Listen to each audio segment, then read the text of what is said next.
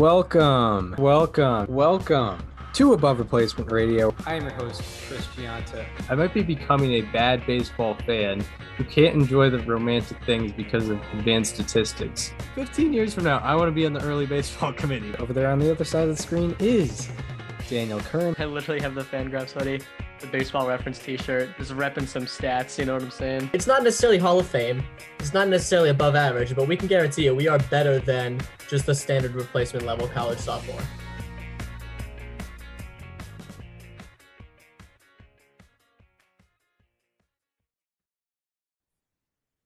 And welcome to Above Replacement Radio. We're talking baseball kind of whenever. I'm your host, Chris Gianta.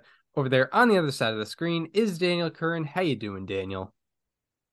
Chris, I am doing very well today. It's been a while since the last time we recorded.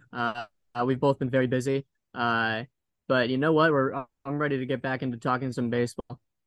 Yeah, there is Chris, always Chris also experienced, real quick, Chris, you also experienced your first Cape Cod Baseball League action this past week. Your thoughts? Cape Cod Baseball League. I mean, it's definitely a chill atmosphere, family atmosphere. Mm-hmm. I don't really have anything negative to say. The concessions, I was extremely impressed with the concessions. I'm not sure if that's the case for all 10 parks, but shout out to Bourne because I had 3 sausage and peppers and I was impressed with all of them. There's a reason I got 3. They were delicious. So shout out to the Bourne Braves for delivering on the concessions. Yeah, no, I can absolutely speak on Bourne. Just coming through every time. Yeah, I mean, you always know what you're going to get with them, and they deliver every time. They have some of the strongest concessions, I think, in the CCBL, no doubt about it. Yeah, absolutely. And I got to see a guy throw 99. He didn't really Mm, know where it was going quite yet, but that was also cool. yeah. You don't really see that too often up close. Hmm. But anyway, that was a good experience. I was in the Cape. That was my first Cape League game. But yeah, it's been I think 9 days since our last podcast, and there's always a general excitement that I have after a long time away to get back into Yep. things. And one thing that did happen, in a sort of controversial way, unfortunately, we were waiting on the 24th perfect game for 11 years, and on Wednesday night or last Wednesday night, Domingo German delivered that with a perfect game with 9 strikeouts. It's just the way it happened, I guess.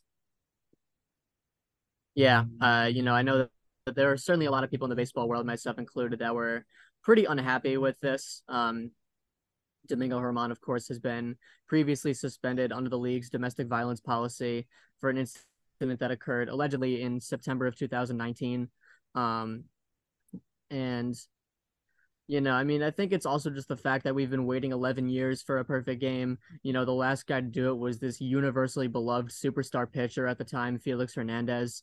I think nobody really was upset by the fact that he was the last to do it, except for maybe some AL West fans, but that's a default. But the fact that we had to wait 11 years for someone like Domingo German, a guy that is not generally celebrated in baseball, and also not someone who is even particularly good. I mean, if you look at his last 4 starts, it's like 3 innings pitched, 5 earned runs, 4 innings pitched, 6 earned runs, perfect game, 3 innings pitched, 4 earned runs. Like it's truly it's like Philip Humber all over again. This time it's someone who is also not very much not celebrated as a person. That, and it was also done against the Oakland A's, a team that is actively trying to put the worst possible product on the field. Yeah, it is just very unfortunate. It was a great pitching performance nonetheless, but a lot of people have very mixed opinions on it. And yeah, I personally wish it could have been someone else. I wish it could have been Max Scherzer in 2015, but it didn't happen like that. Right. Yeah, it doesn't really have any of the redeeming elements that most perfect games have. It wasn't um, you know, no matter what the potential of an underdog story it was it was counteracted tremendously by, all the unfortunate background story on the particular pitcher. Along with that, it wasn't really like, oh, this is a long time coming because it's Domingo German. He's been like the Yankees' fifth starter for essentially like 25 years now, or at least that's what it seems like. Um, he's been sort of fighting for a spot in the rotation forever. Meanwhile, like yeah, like Felix Hernandez, he had built a great resume up to the point of his perfect game. Randy Johnson back in 04, he did it at age 40 and like had many great pitching performances before that and finally got his perfect game that year. Um Roy and Halladay. yeah, Roy Halladay is a great example of that. And then like with Dallas Braden, that wasn't a long time coming, but that was a perfect story, on Mother's Day, after, losing his mother in high school, he throws a perfect game on Mother's Day in front of the Oakland crowd, his hometown team, as he grew up in Northern California, Stockton, California. That was a great story. So, when the 24th perfect game in history doesn't really fit any of those measures, it's pretty anticlimactic. Yeah, it certainly is. Yeah, I mean, I think most baseball fans, a lot of baseball fans, are just hoping another one gets thrown as soon as possible. Um, Yeah. yeah, I'm happy for. I will say, I'm very happy for Kyle Higashioka that he got to catch one. That's very cool for him. I have nothing against him whatsoever. Yeah, no. World Baseball Classic legend. Um, so Yes, Team USA legend. and yeah, objectively, yes, you mentioned the great pitching performance, and yeah, objectively, it was a really good pitching performance. And to break that down, I mean, he he allowed 18 batted balls, and only one, two, three, four, only four were in the sweet spot zone. That's I think 22%. League average is like 33%. He also only allowed three hard hit balls. And none of those hard hit balls were close to the sweet spot zone. They were ground outs. They were two ground outs and a high fly out. He only had one batted ball with an expected batting average above 500. So to break that down, it was objectively a great single game pitching performance.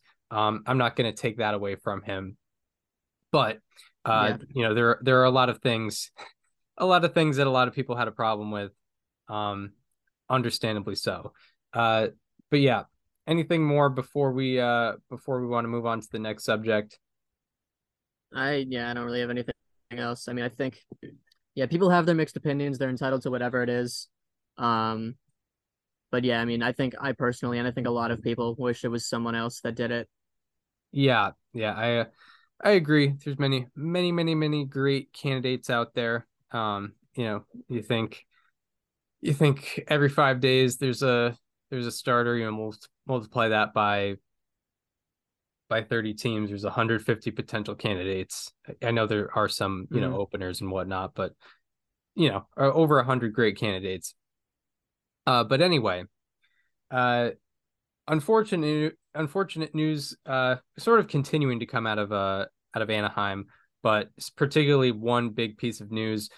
Mike Trout hit the 10-day IL with a broken hamate bone in his left wrist. He took a swing. It's kind of it's kind of weird to break a bone or fracture a bone in his swing. Or yeah, I believe it was a fracture, not a break. Uh, and yeah, Mike Trout is hitting the IL at a time where the Angels sort of need him. They're kind of struggling right now. To add to that, what did you take away from this injury news? Yeah, it's really tough. The Angels have been struggling lately. I know they've lost, I think like 10 of the last 14 or something like that. I don't know the exact number. But all these struggles have eventually culminated with Trout getting hurt. He's out for 4 to 8 weeks, which is luckily not that bad. I was ready to hear way worse because he did undergo surgery. Anthony Rendon also just went down again. I think that's like the fourth time this year. And Shohei Ohtani left a game with a bruise on his hand. Luckily, he's still in the lineup. He just can't pitch for a little bit. Luckily, this coincides with the All-Star break, so I think they're kind of minimizing how much they're missing Shohei at this time, which is very good. But I mean, yeah, Shohei, like the Angels had a very good run up until before these struggles, and it was literally Shohei Ohtani carrying the entire team, along with like Trout, Brandon Drury, and like a couple of others, Zach Neto before he went down. Yeah, it is really unfortunate because this did look like, I mean, it's still not over, obviously, but this year, this was looking pretty promising for the Angels. They were in a playoff spot around the All-Star break. Late May last year was when they started sinking below the ocean. Um, but yeah, I mean, Neto was doing very well for them. He went down, like I said. Um, Trout is now down. Rendon is back down. Ohtani is a little bit down. They're going to need a lot of guys to start stepping up, specifically in that offense. Yeah, it's really unfortunate. Most of the time you can blame the Angels' struggles on, poor roster construction, not enough spending, blah blah blah. We've heard the story for the past, half decade ish, not surrounding Ohtani and Trout with the correct pieces. But this time, it seems to be a matter of injury, more so than roster construction. There's a Mhm. long list of guys on the injured list right now. Just looking at the Angels roster resource, Logan O'Hoppe has been out for a while. That was supposed to be their everyday starting catcher. As a rookie, he went down with shoulder surgery. Another catcher, Max Stassi, is down. As you mentioned, Zach Neto is on the IL. Brandon Drury, who's really turning it around this year, he hit the IL in the last week. Gio Urshela has been on the IL since June 15. And, Jose Suarez has been on the IL. Ben Joyce, who is a promising reliever, promising young reliever who has been, taking social media by storm with his great fastball. He's on the IL. Matt Moore is on the IL. He was doing great for them out of the pen. It's a real unfortunate circumstance. Hopefully for the Angels, this 4-day break that's coming up kind of helps reset them, but it can only do so much. And yeah, it's really unfortunate with all the injuries that they've faced because a lot of the time that's not really to blame for the Angels' lack of success, but this time it is. Yeah, yeah, it is just really unfortunate. Um, yeah, and it all kind of happened within like a 2 week span, really. Obviously, like the three main guys on the team, all within like 48 hours, all went down. Yeah, I don't know. This just sucks, but luckily there is still time. The Angels are only like a couple games out of both the AL West and the wild card. So nothing is over by Yeah, any means, which is good. yeah, nothing's quite over. If you're an Angels fan, I do understand maybe a sense of alarmism of, maybe 3 weeks ago, it was a definite that the Angels were going to be buyers at the trade deadline, and we mentioned the trade deadline is going to be a little weird this year, especially with the lack of potential moving pieces. But it was kind of probably consensus 3 weeks ago that they'd be trying to add at the deadline. Um, but with all these injuries and the Angels going in the wrong direction, I'm wondering how committed they're going to be to adding to the roster come July 31st. Yeah, I mean, it is going to be interesting. I feel like they have to buy at this point because I mean, I feel like the general consensus is if they're not buying, they might be trading Shohei. Because I feel like you got to go all in on one side or the other because this has been such a make or break year for the Angels entirely. Um, I would go in and buy because you know what? Like these guys are coming back. Mike Trout is going to be back. Anthony Rendon hopefully will be back. Zach Neto hopefully will be back. All the guys that you just mentioned, Chris. Like to my knowledge, I don't think any of them are out for the year. You might as well, when they come back, supply them with a better roster so they can make a push. That's what I would do personally. Yeah, I agree with buying, particularly because the um the idea of trading Otani is extremely doubtful according to a lot of the people with more inside info. I know I read uh an article on The Athletic yesterday, part of the wind up notebook that they have with partially written by Ken Rosenthal. And I think Mhm. Rosenthal was expressing the idea that it's extreme. It's the idea of trading Otani is extremely doubtful because with with a trade, you're kind of cutting ties for a potential free agent signing, and it seems like the Angels are in on are going to be contenders to sign Ohtani, when he does become a free agent. So they're not going to trade him for something that is probably not going to be an exception, as exceptional a return as they deserve for Ohtani. So they're probably not going to end up trading Ohtani. So they should, potentially add around Ohtani, add around Trout. And when they come back, they'll have a more sufficient roster and potentially try and get that, sixth or fifth seed in the American League wild card. Yep, I agree. Um, but yeah, it's unfortunate. Trout's out 4 to 8 weeks. Um, Ohtani, I'm not too concerned about. It seemed like a blister slash bruise issue, and he can still hit. So that's always good. That's the good thing about Ohtani. If he can't do one, he'll probably be able to do the other. That's pretty cool. And the Angels have lost 11 out of 15, unfortunately. But hopefully for them, they can redirect.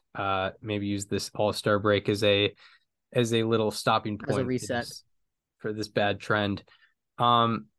A team on a good trend, in fact, an exceptionally good trend, are the Atlanta Braves, who have won 25 out of 29, for overwhelmingly the best record in that span.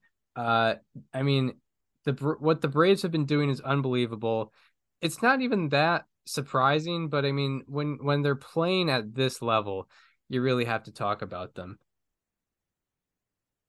Yeah, I mean this offense specifically has been absolutely destroying the ball over the last 29. 203 runs scored in 29 games. I feel like that's like pretty good. Yeah, that's that's pretty exceptional right there. Yeah. As a team, they are slashing 309, 371, 577 for a 400 WOBA and a 150 weighted runs created plus. They are absolutely destroying the ball on all fronts. It is basically a joke. It is absurd. What they are doing. Yeah, on all fronts of offense, they are absolutely, or on all fronts of offense at the plate, they are absolutely dominating. Because you mentioned that slash line, 309, 371, 577, 948. All those lead all of baseball in that span. And along with that, they have the lowest strikeout rate in baseball. In terms of how well they're hitting the ball, they have the highest average exit velocity in this span. They also have the highest barrel rate in this span. They have the highest expected numbers. I think in the entire slash line, I just looked there. They have the highest expected batting average. Not only are they hitting 309, but they're expected to hit 291, which is amazing. They're expected to slug 543, which is 60 points above the next expected slugging in that time span. And yeah, I mean, like, just up and down, it's been amazing. And it's, they faced a mix of levels of teams. They've faced the Phillies, who are also doing well, and they've faced, I think they faced the Road Rockies, but they also faced like the Guardians most recently, who are typically a very good pitching staff. So I mean, they're not doing it against all, when you're doing it in 29 games, it's not going to be against all last place teams. I mean, these are all pretty, on average, like a pretty, mid-level or quality Yeah. Uh, major league rosters.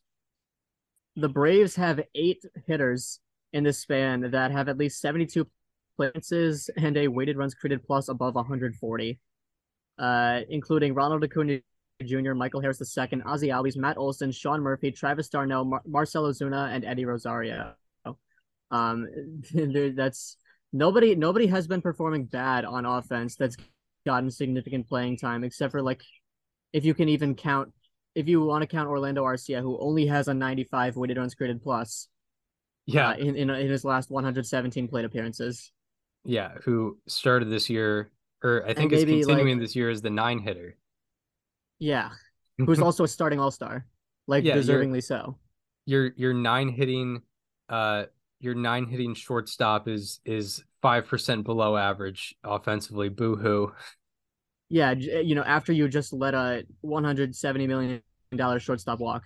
Yeah, yeah. Not to mention that part as well. It's pretty wild. It's pretty wild what they've been able to do.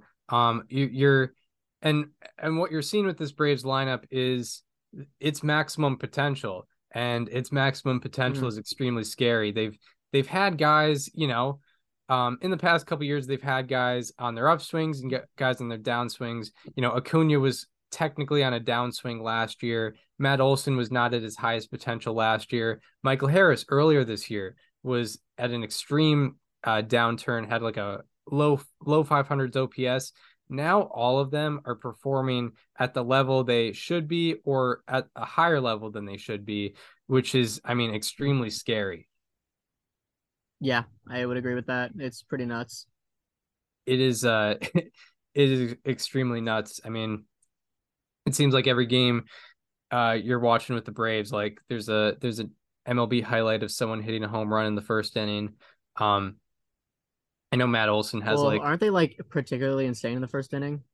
oh yeah, they are. And Matt Olson is one of the perpetrators of that. I think he has, unless he added more, he has 10 first inning home runs, which is pretty wild. But yeah, Yeah, the Braves in the first inning are pretty crazy. I think Sarah Langs has tweeted about that. obviously. Obviously, she's the first on everything. So the Braves in the first inning this year, as a team, they are hitting 345. What? And this is the whole year. They are hitting 345 as a team in the first inning. Nobody else has an average above 299. Quite literally, no one else is at the 300 mark. They have 29 home runs in the first inning. That is the most in baseball. They have a 1053 OPS, a 663 slugging, a 390 on base. All of those lead the majors. Yeah, they are absolutely out of their minds. A 177 weighted runs created plus. The next highest in the league is 146. Yeah, they are absolutely out of their minds in the first inning. Yeah, they it's pretty unbelievable what they've been able to do to start the games and set the tone. They Also have just 91 first inning runs too. The next highest in the league is 67. yeah, that's the average is more than a run a game in one inning. That's Yeah. insane. That is So legitimately insane.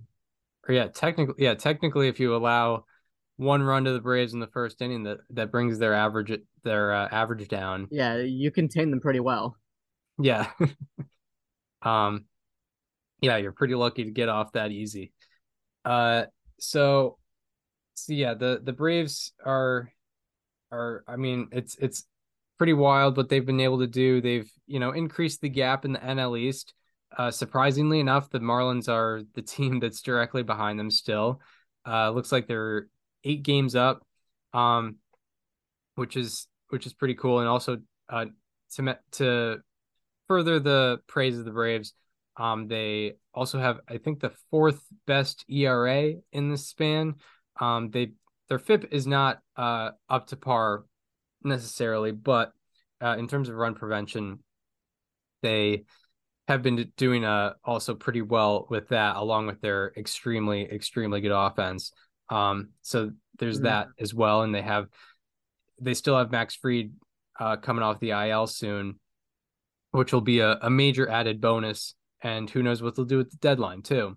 So Yeah. yeah, they project to be a very scary team, and also with the Dodgers and Padres, with the Dodgers and Padres not, dominating the way maybe they were necessarily expected to. I mean, I think the Braves are maybe becoming the team to beat in the National League right now.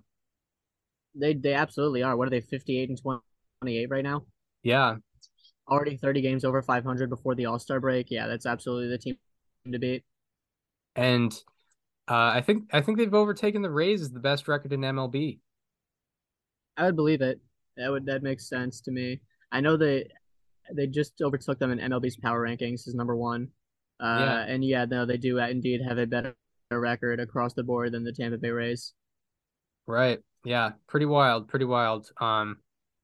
Just in general, always we kind of have to shout out Alex Anthopoulos and the roster construction here. Like the trades the trades he's been able to pull off with Olsen and Murphy, along with the great early contract signings of Albies and Acuna and all these guys, has contributed to what's a good team and what looks to continue to be a good team as time goes on.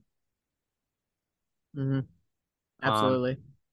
so So yeah, the Braves are the best team in baseball right now, overall, and especially over the last 29 games. Another team who has been doing really well, not going to be necessarily threatening the Braves in the NL East, but are really increasing their odds of getting another playoff chance and another shot, and a shot at, potentially going back to the World Series. Although we're talking extremes here in July, but a team that has kind of righted the ship is the Philadelphia Phillies, who have won 20 of their last, or I think 21 of their last 28 now, for the second best record in baseball. Of course, they're losing ground on the Braves, who have been doing better, but they are gaining ground in the playoff race. What have you been thinking about what the Phillies have been able to do? So we just went off on the Braves offense for a while, and the Phillies pitching has been kind of just as good. They lead the league in pitching FWAR over the same span since June 3rd.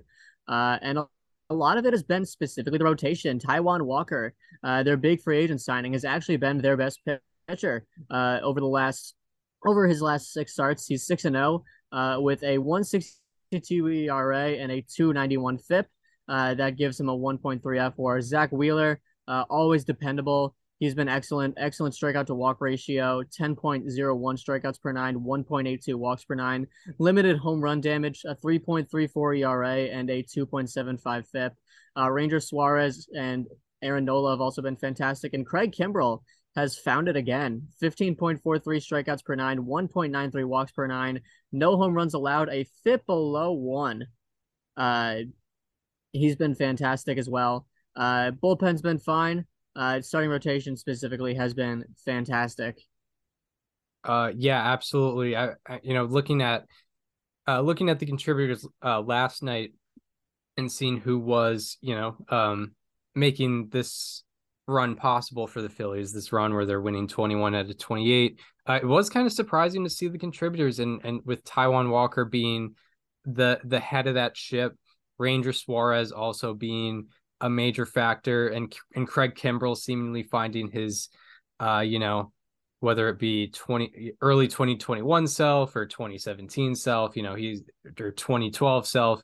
He seems to scatter success around sometimes, but finding that, which is really important for the Phillies, by the way, like him finding that is really important because the Phillies have had a long history of bullpen problems. So having a stopper at the end, if Kimbrell can continue that, that could potentially be big, especially in the playoffs. But yeah, like it's been sort of surprising some of the contributors that they've had, because it's not just Wheeler and Nola. Yeah, no, I mean they've been a full team effort. The bullpen as well has been excellent. They do have a 16.7% home run to fly ball ratio, uh, which isn't fantastic, but I mean they've had very excellent strikeout to walk numbers across the board. I mentioned Craig Kimbrell. He was the reliever of the month, I believe, in June. So, he's back on his usual stuff. But yeah, I mean, it's really been the pitching as a whole entirely.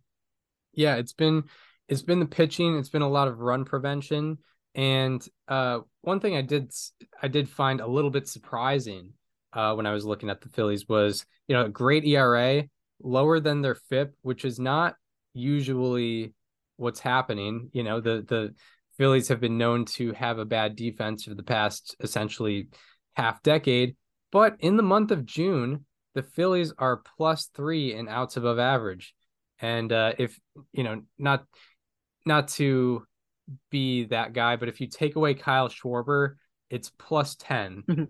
It's just Kyle Schwarber shouldn't be in the outfield. It's just that Bryce Harper, um, Bryce Harper has to be a DH, so he can't play defense.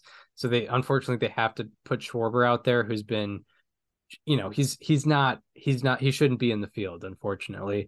But when you take out Schwarber, in the month of June they had a plus 10 outs above average. And to point out specific players, I need to get this list going. But yeah, specific players in the month of June. Bryson Stott had 4 outs above average. Cody Clemens had 2. Edmundo Sosa had 2. And Trey Turner also had 2 outs above average in the month of June. So, some things being cleaned up in Philadelphia, like defensively. You don't really, sometimes you could expect a pitching breakout from the team, but a defensive breakout, that's really surprising. Yeah, no, a defensive one as well. We've talked a lot about it, like how pitching and specifically bullpen is normally the issue, but defense is even worse. But yeah, the fact that they've been excelling along with everything else, it almost feels like the offense has been like almost like the least contributive, which is weird, which is not even like a knock on the offense because they've still been very good. But you look at what the pitching has done as a whole, you look how much the defense has improved, and it really seems like they're putting it all together right now. Yeah, they really are. They really are. They stand. If the season ended today, they would be in the playoffs as that 6th seed in the National League playoffs. Outlooking it, you have the Marlins, Dodgers, and Phillies have those wild card spots. You have the Brewers knocking at the door, and then the Mets and Padres are, you can't bank on it, but there is always potential for a resurgence with them. But the Phillies are, rising in the playoff ranks. I mean, they proved to be dangerous in the playoffs last year. What's the potential that they, make a serious run again? I mean, the thing that we saw last year is as long as you get to the season, you have a shot, even if it's against a team that statistically should be a lot better than you. We saw the Phillies take down, the Braves and the Cardinals, 2 division champions last year. And they have the rotation and the pitching to do it, as we've seen in this last, month plus. Right, exactly. And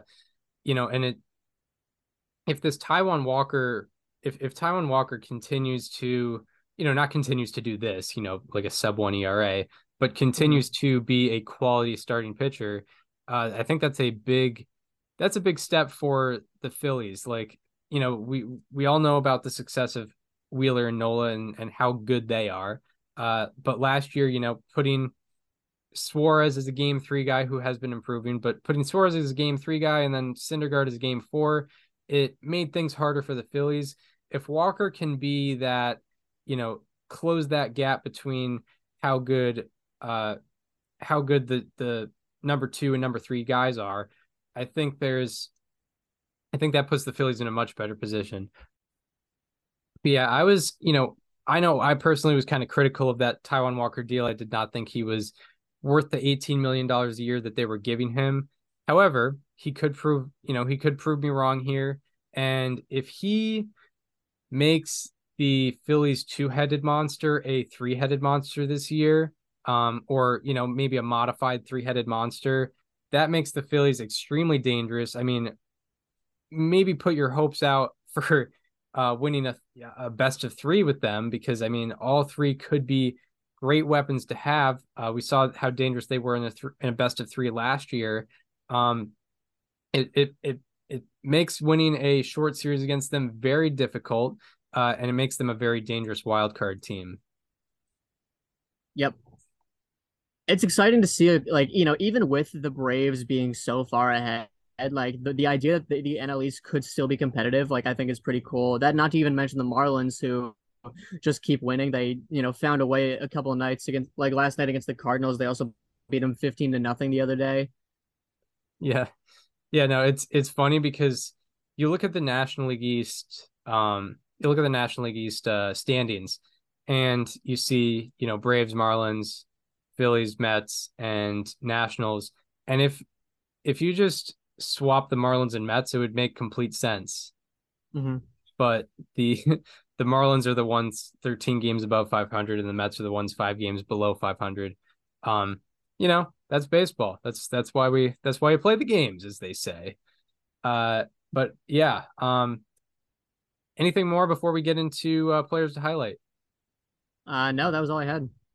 All right. Well, that does it for the news segments of today. We will now get into players to highlight, starting with highlighting players that have been doing particularly well over a span, or maybe potentially even over the whole year, or it's a subject that's doing particularly well. We forgot that we haven't done one this year, but we will probably get to that at some point. So now we get into our Thursday, July 6, 2023 edition of How About That? He's striking out less, walking more, and he's also making better contact. Turning into a strikeout machine just out of nowhere. He's been excellent all around this year. He is getting a How About That? That's right. For my How About That today, I am crossing another team off the list. We've talked a lot about this team lately, but we actually have not highlighted them on this segment. Talking about Spencer Steer from the Cincinnati Reds, because he's been raking for quite some time now, since May 21st. He is slashing 329, 425, 572 for a 998 OPS and a 162 weighted runs created plus. That weighted runs created plus ranks tied for 8th in the majors in this span. His OBP is 5th, and I believe his slugging is 11th. So he's been great all around. During the span, he has a 37.5% fly ball rate. That is the 12th highest among the 110 hitters with at least 100 batted balls. And he also has a 28.7% ground ball rate. That is tied for the lowest on that same list. So, I mean, playing in Cincinnati and having a lot of power, you want to maximize your fly ball potential. And that's exactly what Spencer Steer is doing. And it's no secret to see why he has these numbers. Before this span, his average launch angle on the season was 16. And in this span, it is 22 degrees. So he's lifting the ball a lot more, and obviously that's helping him out. Before the span, his K rate was 21.8%, and in the span, he has dropped it to 13.8%. And also 20.2% of his batted balls have been 0 degrees or lower. That is the third lowest rate in the majors, behind only Eugenio Suarez and Mookie Betts. So Spencer Steer is striking out less. He is lifting the ball more in a hitter-friendly ballpark, and he is currently on pace to become the 4th Cincinnati Reds rookie to qualify with a 130 OPS plus or higher. The other 3 that have done it were 1956 Frank Robinson, 1926 Walter Christensen, and of course 1889 Bug Holiday, who did it in the American Association. And Spencer Steer is on pace to join that list right now.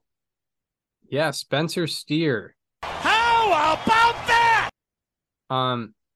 Yeah, that is a good analysis there. Like you mentioned, yeah, a team being crossed off the list. We've talked about them a lot, but yeah, they haven't graced the How About That segment quite yet. And yeah, with looking at How About That's trying to cross teams off the list, I also saw the trend there. And I also wanted to highlight Spencer Steer because yeah, I mean, we haven't talked about a Red yet, and it was time. And if you didn't pick him and I didn't pick him because I thought you were going to pick him, that would be a tough scene. So that's what we got to do. And luckily I picked a different span for Spencer Steer. I have some other stats to point out why he's been succeeding. So Spencer Steer he's been doing good long term, but also in his last 11 games, he is hitting 415 with a 1252 OPS. Out of 186 qualifiers in the span, his average ranks 5th, on base percentage ranks 1st, and OPS ranks 5th. Out of 154 hitters with 25 plus batted balls in the span, his expected WOBA ranks 12th. And his strikeout rate has gone from 18% before the span to 14% in the span, and his walk rate has gone from 10% to 18%. A lot of this has been due to him seeing better counts. He has gone from seeing 3-ball counts in 22% of his plate appearances to seeing them in 30% of his plate appearances in this span. Along with that, his sweet spot rate has gone from 35% to 47% in his last 11 games. and that sweet spot rate ranks 8th highest out of 154 in this span. Along with that, his barrel rate has gone from 6% all the way up to 12%. And his fly ball rate has gone from 31% to 41%. And sometimes that could be turned out, that could be seen as maybe a bad thing, but he's hitting hard fly balls. His average exit velocity on fly balls has gone from 91.9 miles per hour to 93.8 miles per hour. And he's gone from pulling 31% of his fly balls to pulling 50% of his fly balls. And because of these factors, he is hitting 429 and slugging 1286 on fly balls in his last 11 games.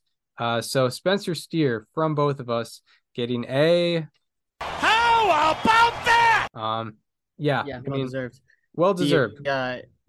The only teams left on the list are, we only have 4 left: the Mets, the Yankees, the Phillies, and the Cardinals. Yeah, and as you mentioned a couple episodes ago, 3 of those teams I feel like have kind of undershot their expectations a little to this point. So the Phillies, I'd say, are right around par. Yeah, it like you mentioned, it usually kind of makes sense.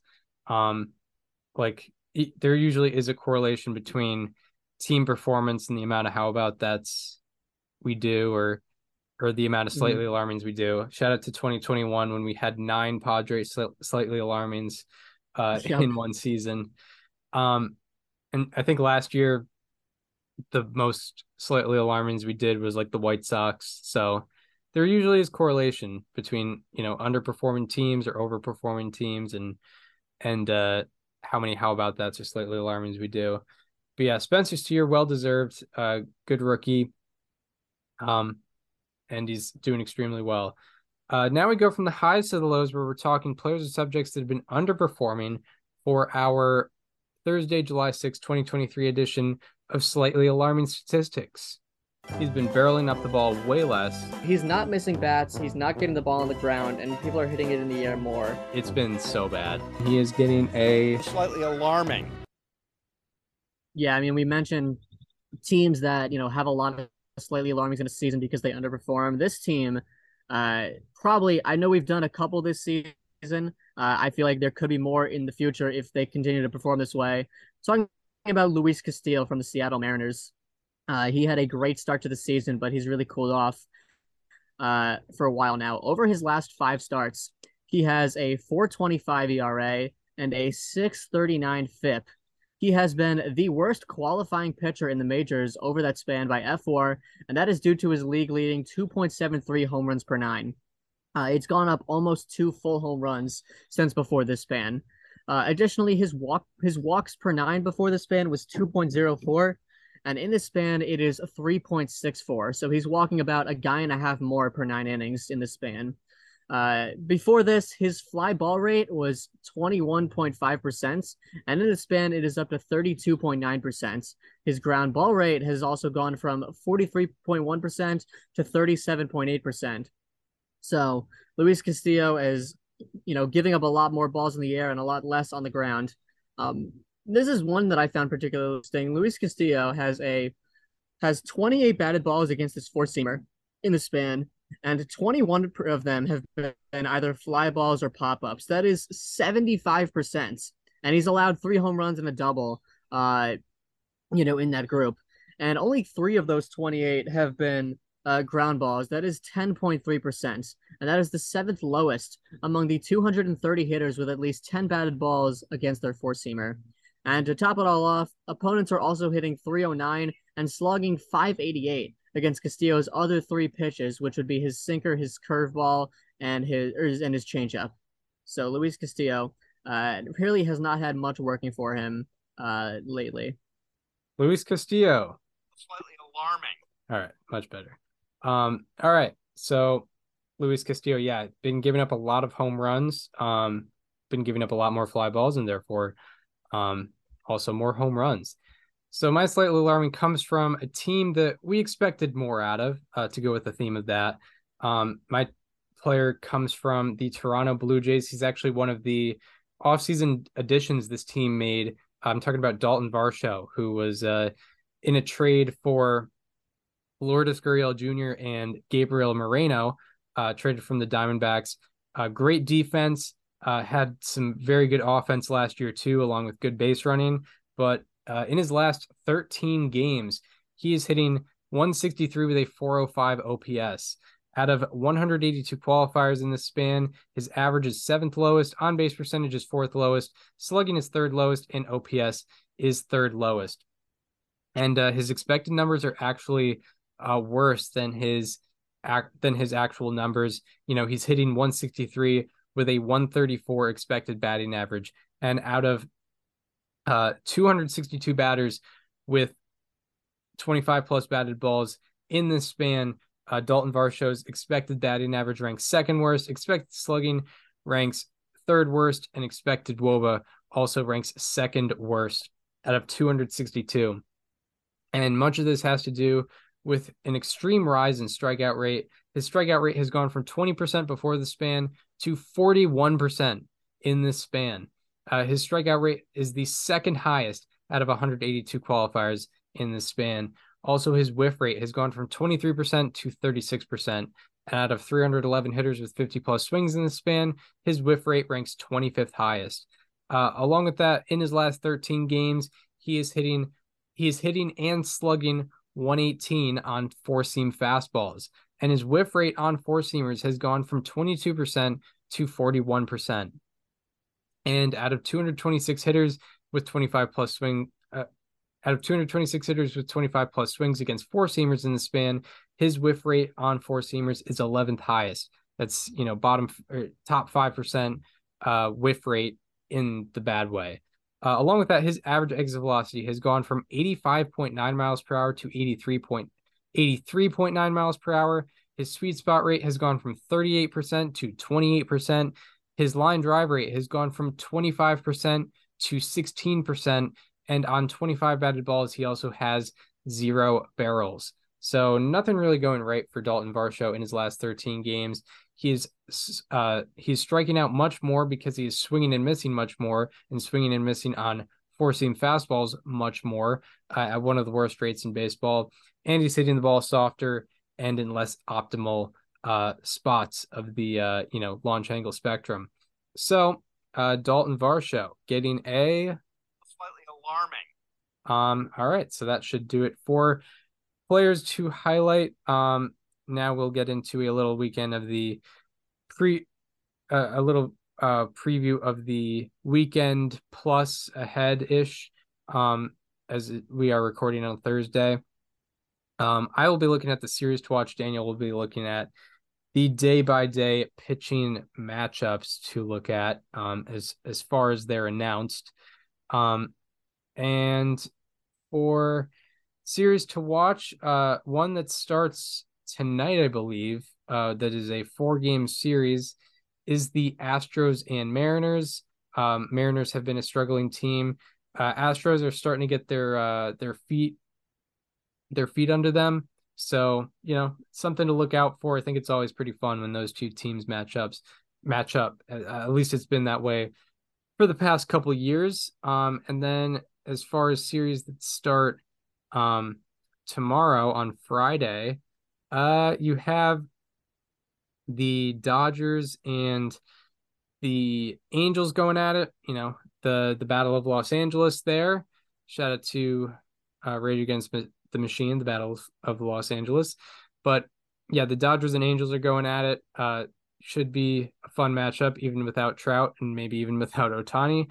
Along with that, the Marlins and Phillies are going at it. Phillies, as we talked about, really, really hot.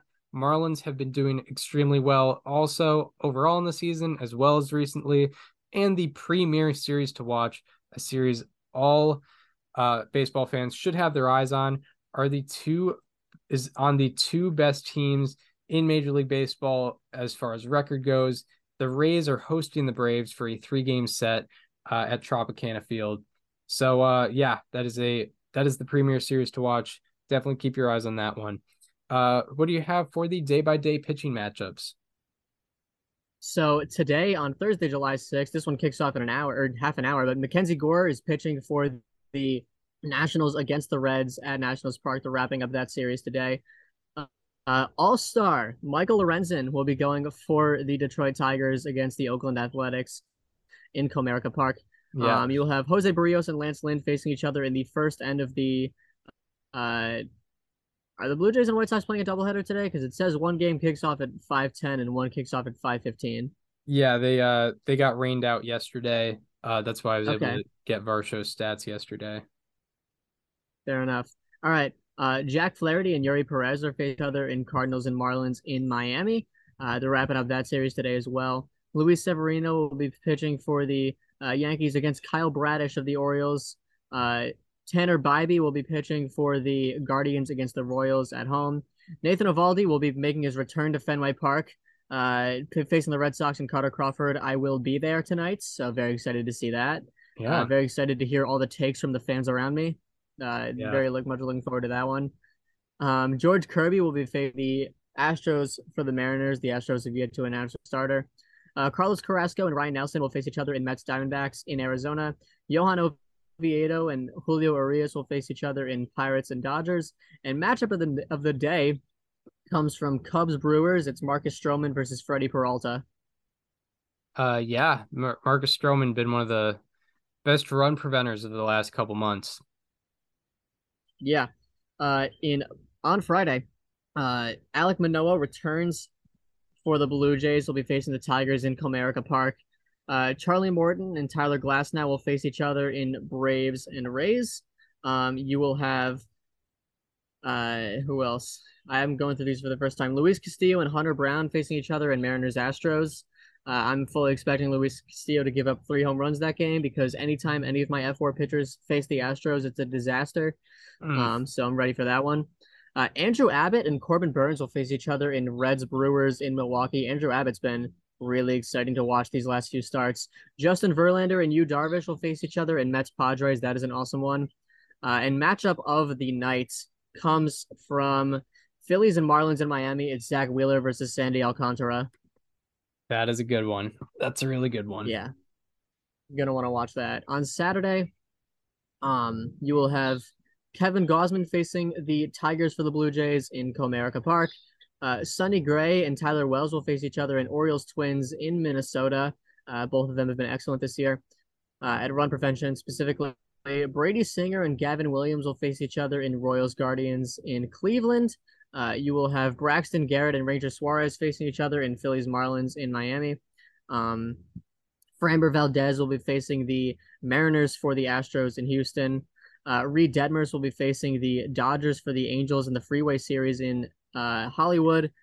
Blake Snell will be facing the Mets for the Padres in San Diego. And a matchup of the night comes from Braves Rays. It is Spencer Strider versus Taj Bradley. Couple young guns going at it. Yeah, a couple of strikeout machines. And then on Sunday, not a whole lot is announced. Matchup of the day for now, I'll say either is Chris Bassett versus Tarek Skubal from Blue Jays Tigers. Skubal just came off the IL after getting Tommy John surgery. And Bryce Elder versus Zach Eflin in Braves Rays. Yep.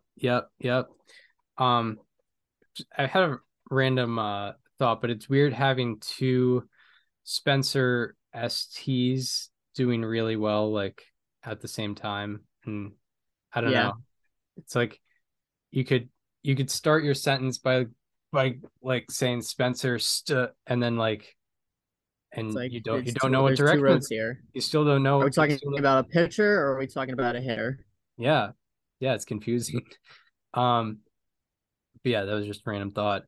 That should do it for this installment of Above Replacement Radio. Really good to get back on here after a 9-day layoff. Happy to talk about all the subjects that we missed out on.